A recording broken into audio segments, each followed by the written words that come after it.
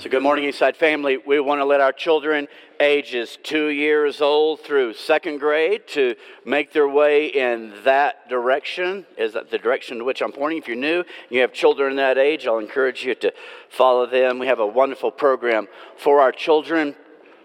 As they're going, I also want to remind you of a very important aspect of our worship assembly, and that is the offering that we bring before God. And we make it possible for you to worship God in that way in 4 ways. You can mail a check to the church address. You can give an automatic draft through your bank. You can go online to our website. There's a little box there. You can click on that box, follow the easy instructions. Or if you're here in the auditorium, you can drop your contribution off at the table there on the way out. And if you're not here in person, it just means the world to us. It really does. We're honored that those of you that are live streaming this, Bill and Francie, we know you guys are watching on, probably Robin and Bill also in the hospital. We love you guys and are delighted to have you here. Let's say a prayer for our offering before we go into our passage today. Father, you have been so good to us as we have been singing just above and beyond what we need, and you shower us with your blessings in response to your goodness, Father. We bring the offerings that we have and expressed in various ways that we've given to you today. We pray that you will take them and that you will multiply them, Father, and use them for your eternal kingdom purposes. In Jesus' name we pray. Amen. So let's take our Bibles and turn to 1 Corinthians chapter 15. 1 Corinthians chapter 15. Under the umbrella, let's go back to this first slide. Under the umbrella of our vision, our mission of making disciples of all nations, our elders at the beginning of the year cast a vision for 2024. And the larger theme of that vision is the theme of growth. And you should have received a card. If you didn't, we're happy to give you some of these. They're actually on the table on the way out, just as a kind of spelling out in more concrete detail what that vision looks like. I want to talk to you about an aspect of growth. Growth certainly encompasses many things, but I want us to look at it on the card as you see here indicated on the slide in the sense of outward. I want to talk to you about outward growth, specifically through evangelism. And I want to set the stage for that by reading to you a passage in 1 Corinthians chapter 15. 1 Corinthians 15, and we're going to we'll be looking in verses 1 through 4. Now I would remind you, brothers, of the gospel I preached to you, which you received, in which you stand, and by which you're being saved, if you hold fast to the word I preached to you, unless you believed in vain. For I delivered to you as of first importance what I also received, that Christ died for our sins in accordance with the Scriptures, that he was buried, that he was raised on the third day in accordance with Scripture. So Paul says, you've heard this before, but we need to have a reminder. We constantly, as humans, we need reminders because we so quickly forget things. And the crazy thing is we forget things that are important. And so in the spirit of a reminder, I'm going to tell you a story that for some of you is going to be a reminder because I told it about 8 or 9 years ago. I'm sure a good number of you forgot the story. Some of you are new here, so you've never heard the story. But if you have heard the story, then this will serve. As Paul said, I'm going to remind you of something that's really important. So this was some years before, 2 or 3 years before I came here. I'm driving down the interstate. It's early in the morning, and it's dark. Baton Rouge, outside of Baton Rouge, Interstate 10, on the way to New Orleans. And I'm on my way to meet with a couple of guys at one of my extension offices. And this one happened to be McDonald's. And so I was thinking to myself, every time I go there, I always eat a bunch of junk food, so I need to eat healthy food. So I grabbed an apple in the house. I'm on my way to my meeting with these guys. I'm eating an apple. I finished the apple, and I have left an apple core. So I thought to myself, well, my impulse is to throw it on the floor of the truck. It was an old truck I was driving, or throw it on the seat of the car. But Karen had been, we'll say, encouraging me to not be so sloppy in my truck. And so I thought, I've got to do something correct with this apple core, but I didn't have a trash can, so what am I going to do with apple core? So I thought, I know what I'll do. It's biodegradable, and I'll just toss it out the window into the grass. That's got to be legal. And so I'm driving my truck, and this will be a shock to some of you, but it was an older vehicle. That's not me usually. But I'm I'm driving this older truck, and so it doesn't have electric windows. So I'm going to toss it out this window into the grass over here, because it's biodegradable, it's an apple core, who really cares? But I thought, oh man, I'm going to be driving, I got my foot on the accelerator. If I lean over here and roll that down, the truck's going to waver, I could get in a wreck. So I better not do that. So I thought to myself, I know what I'll do instead. I will take my driver's side window and I'll roll that down. And I'll take the apple core and I'll toss it over the roof. And it'll fly over there into the grassy area. But then I thought, well, if I do that, I'm driving a speed limit, but still driving. If I do that, then what's going to happen is the air from driving is going to catch that apple core. It's going to fall on the interstate. And that probably moves into littering. Not happening, okay?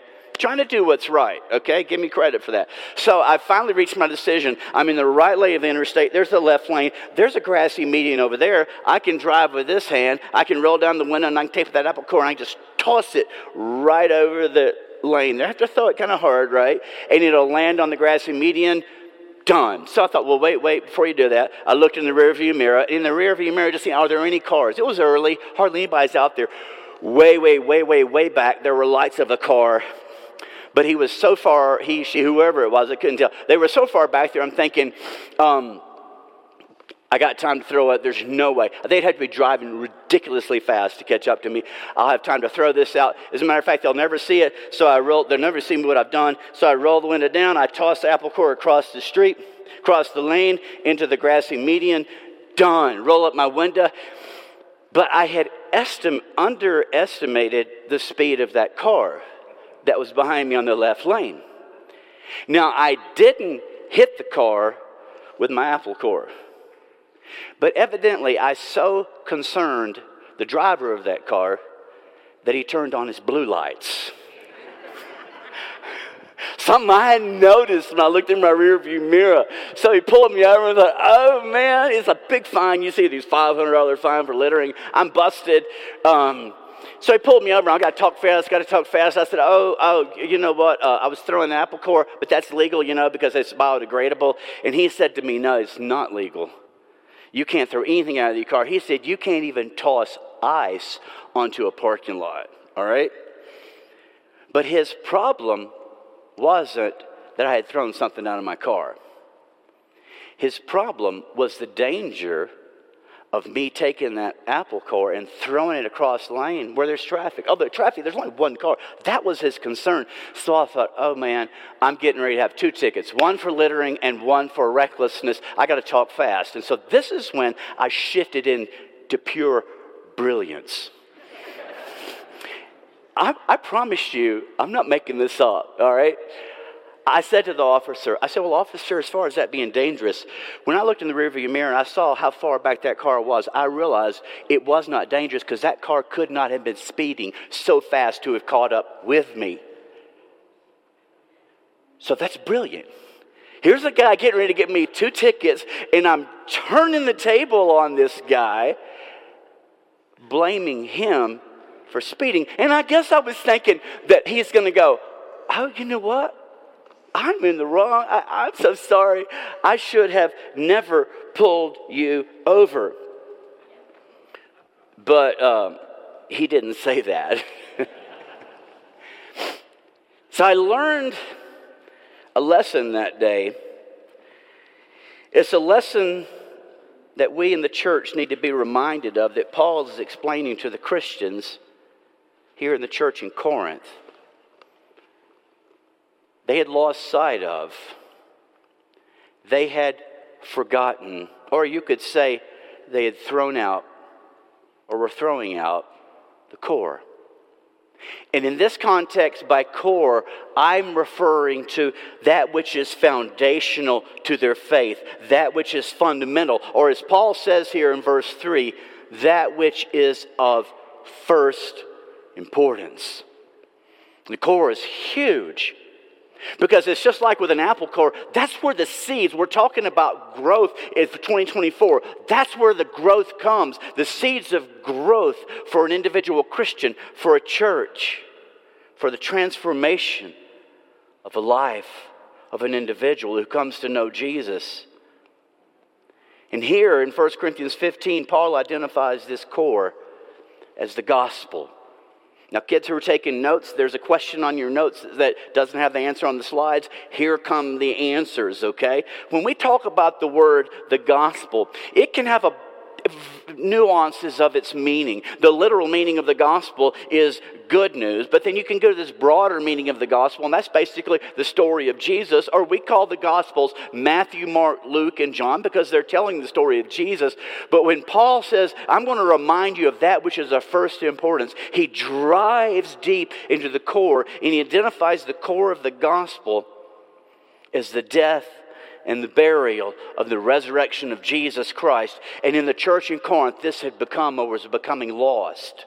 And I think it's for two reasons. When you read the book of 1 Corinthians, these Christians in this church, there was tons of drama.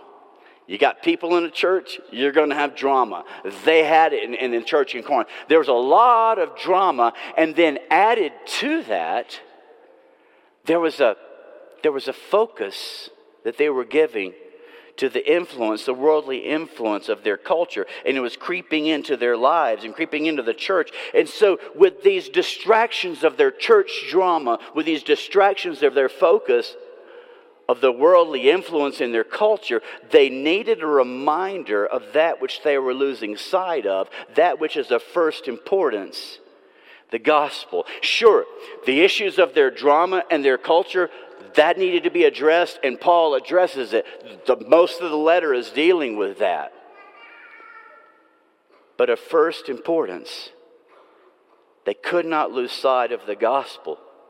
Because you may solve all of the drama in the church, you may solve all of the issues in your culture, but if people are not being saved by the gospel, what have we gained? You see, Paul says the gospel, all of these things that we have to deal with as Christians in our church and the community, they're important, but nothing is important. This is all the way up to of first importance, because it is by the gospel, he says, that we are saved. So the question is, well, what does it mean to be saved? In a simplistic definition, we could say to be saved means to be rescued from danger. But also in the Bible or the church language, to be saved is the opposite of being lost. And so it's clear in Scripture, every single person in this room falls, or every single person in this world and in this room falls under one of two categories, lost or saved. Biblically speaking, which are you? And what is deeply concerning is that this truth of the gospel, connected with the truths of being lost or saved, is becoming a forgotten truth in churches among Christians. We need a reminder of the core foundation of our faith, of the gospel, because the gospel is the difference of whether one is lost or saved. Now, in your life groups, you can talk about this more, but I'll share with you 4 answers, and you probably have 10 more. There's many reasons why the truth of the gospel has become lost. I'll give you 4. First of all, I think it's through distractions. I think very much like the church in Corinth, we can get so caught up in the drama of what's going on in church. We can get so caught up in the drama or the influence of the world that is just so drawing us in that somehow the gospel just gets tossed out and lost. It can be distractions. I think another reason that the gospel can become lost is due to fear. Fear is a factor. As a matter of fact, we're going to get back to Joshua eventually on the theme of fearless. But here it's kind of like the sense of PTSD. There's something that it's from our past. Some of us have fear and memories of those fire and brimstone people that just seemed to be so harsh. Felt like they were being so unloving that I don't want to be anything like that. And so we have a fear so much of being like that we just totally eliminate any conversations about the gospel. We're so afraid of coming across wrong, so afraid of turning someone off spiritually, that no efforts are made to spiritually turn them on. I think thirdly, we can also lose sight of the truth of the gospel due to what I call subjectivity, the subjective nature of the world that we live in, and it has crept into our church world. By subjective nature, I mean lacking in objectivity, and by saying lacking in objectivity, it means concrete values are missing so much in our culture. What is true and what is false, missing. What is right and wrong, a sense of right and wrong has become lost. And so this idea of lost and saved has disappeared in our subjective nature of our culture. There is a tolerance for whatever, a truth that is subjective, that is basically varies from individual to individual with no guiding standard.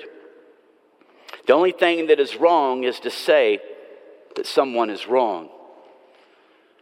And so from this subjective nature of their world, there's a growing popular religious trend called universalism. That's a belief that in the end, everybody's going to be saved. Everybody's okay because there's no lost or saved. There's only saved. And that's really pleasurable. That's really tempting. It's very unbiblical. But in such a subjective culture, the gospel gets tossed out the window because nobody needs it because no one's lost.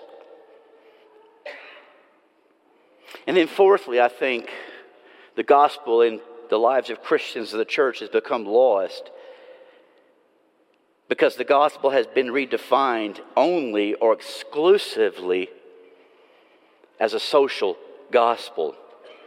And I'm guessing we could define social gospel in many ways, so I'm just going to tell you how I'm defining it for the sake of this conversation. It is a gospel that focuses only on meeting people's physical needs, but does not address their spiritual needs. It is a social gospel that has as its aim to make people's lives better here on this earth. And so a Christianity, it seems, that has evolved. That being a Christian in this social gospel world, it's just, the key is just to be nice. Go to church, tithe, care for the poor, help people with their marriages, with their finances, with their parenting, address racism, deal with abortion. Let's make life better here on this earth. And sure, those things have to be dealt with. Paul wrote about them. As a matter of fact, if we ignore them, then we're uncaring. And sure, dealing with and caring for physical needs, it builds a bridge to spiritual needs. Both are at play. I think another factor, it's not on the screen here, but I think when you move from meeting physical needs, here's some food, and you transition to, let me talk to you about your spiritual needs. That's challenges courage. That's harder to do. Cowardice is a big reason why the gospel also has become lost. And we can fool ourselves into thinking that we're sharing the gospel because we're addressing physical needs. But if all we have done is to be nice to people, if all we have done is to meet their physical needs but not their spiritual needs, then there's just going to be a lot of well-fed, well-housed, healthy, well-clothed, financially assisted people who are going to hell, who are lost, not saved. And Eddie, maybe we have some guests here. You're going to say that? That's hard. That's so harsh. It's so unloving. Somebody should have told Jesus that. He spoke a lot about hell. And it would actually be unloving to say nothing of it if we believe it's true. But that's what I'm really wondering. Do I believe that's true? Or have we lost sight of it? Is it true that after a person dies, their physical body dies, but there's this being, this soul, we'll say, that carries on after that? Is that true? And is it true, as the Bible seems to be very clear, that there's two existences? There's two places that the soul goes to, heaven or hell. The Bible uses those words, lost or saved. Do you believe that? I mean, really? Well, you got to. It's in the Bible. So then the next question is, well, all right, what do we mean by that? Who cares what we mean by that? All that matters is what does God in His Word mean by that? And so in your life groups, I've given you a whole lot more than I should have. A lot of the verses that unpack these truths of the gospel and lost and saved. My recommendation is just pick the ones that, of Jesus' words that are in the book of Matthew. That'd probably be your best option to go with. I want to direct our attention to one passage in 2 Corinthians chapter 1. Verses 5 through 10. And I'm going to read this, and it's a little bit awkward reading because it's like in the middle of a conversation. It feels kind of weird to jump in the middle of a conversation. But you get in the conversation, and he's going to describe lost and saved, and he's going to show you how the gospel plays into all of that. 2 Thessalonians chapter 1, verses 5 through 10. This is evidence of the righteous judgment of God, that you may be considered worthy of the kingdom of God, for which you are also suffering. Since indeed God considers it just to repay with affliction those who afflict you, and to grant relief to you who are afflicted as well to us. All right, now lean in here. When the Lord Jesus is revealed from heaven with His mighty angels in flaming fire, inflicting vengeance on those who do not know. He's going to identify two things here. Those who do not know God and those who do not obey the gospel. There's the gospel of our Lord Jesus Christ. They will suffer the punishment of eternal destruction away from the presence of the Lord and from the glory of His might when He comes on that day to be glorified in His saints and to be marveled at among all who have believed, because our testimony to you was believed. What is that saying?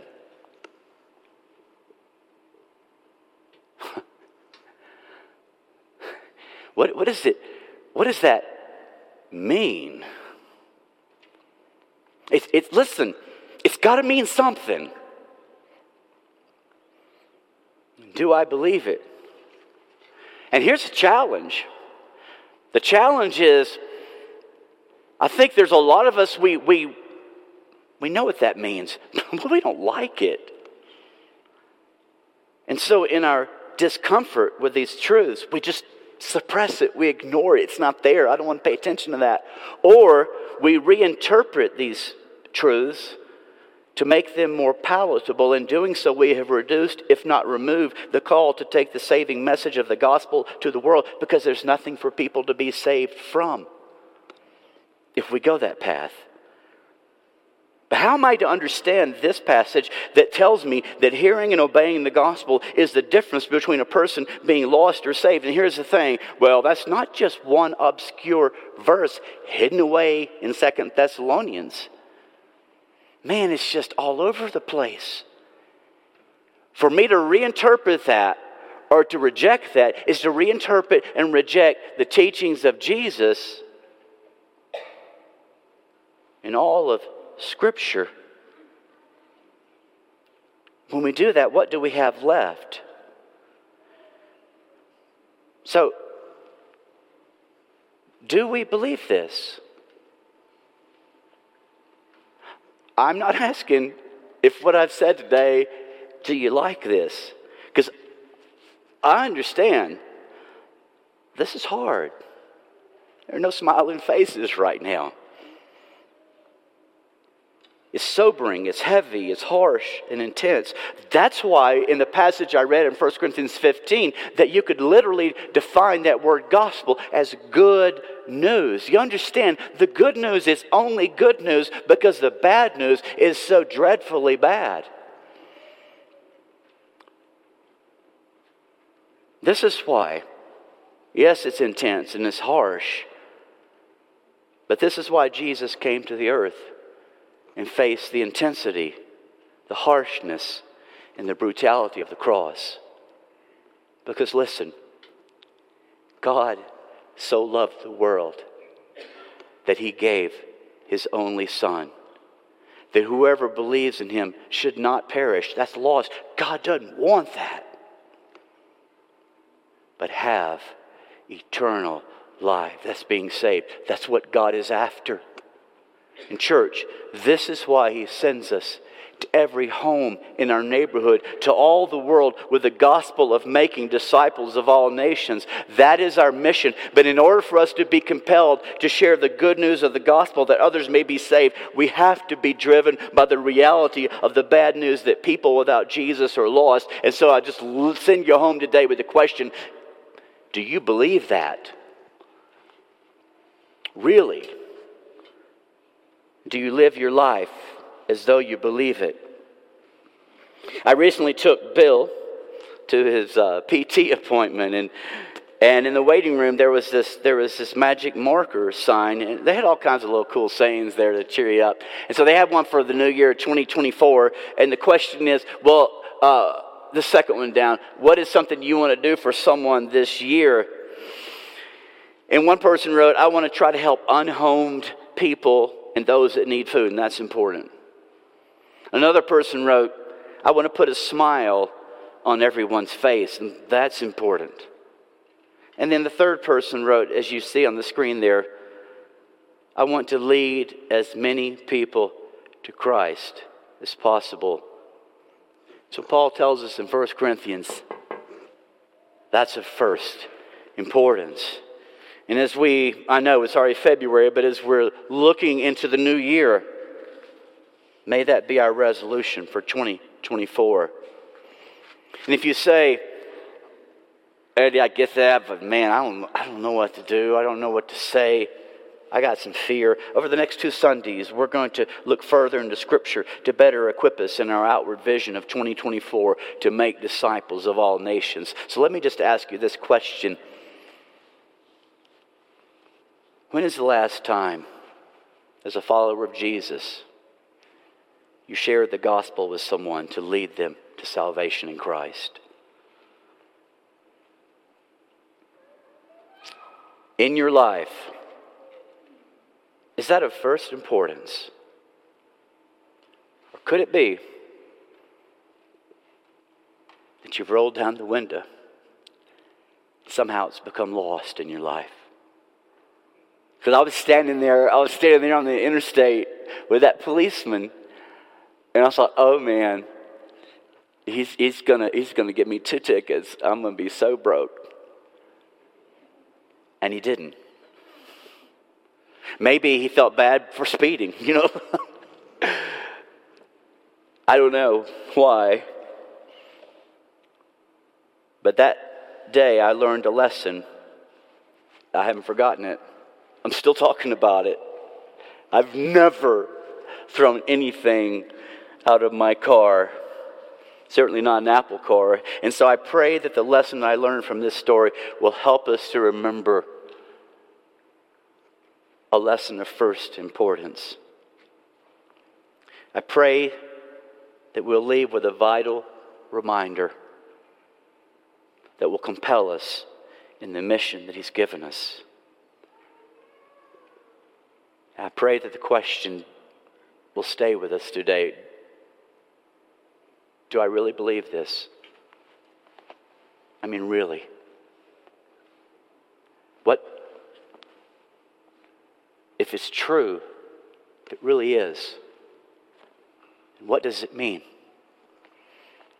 What does it mean for you in your life? Let's stand and pray and let's ask God to answer that.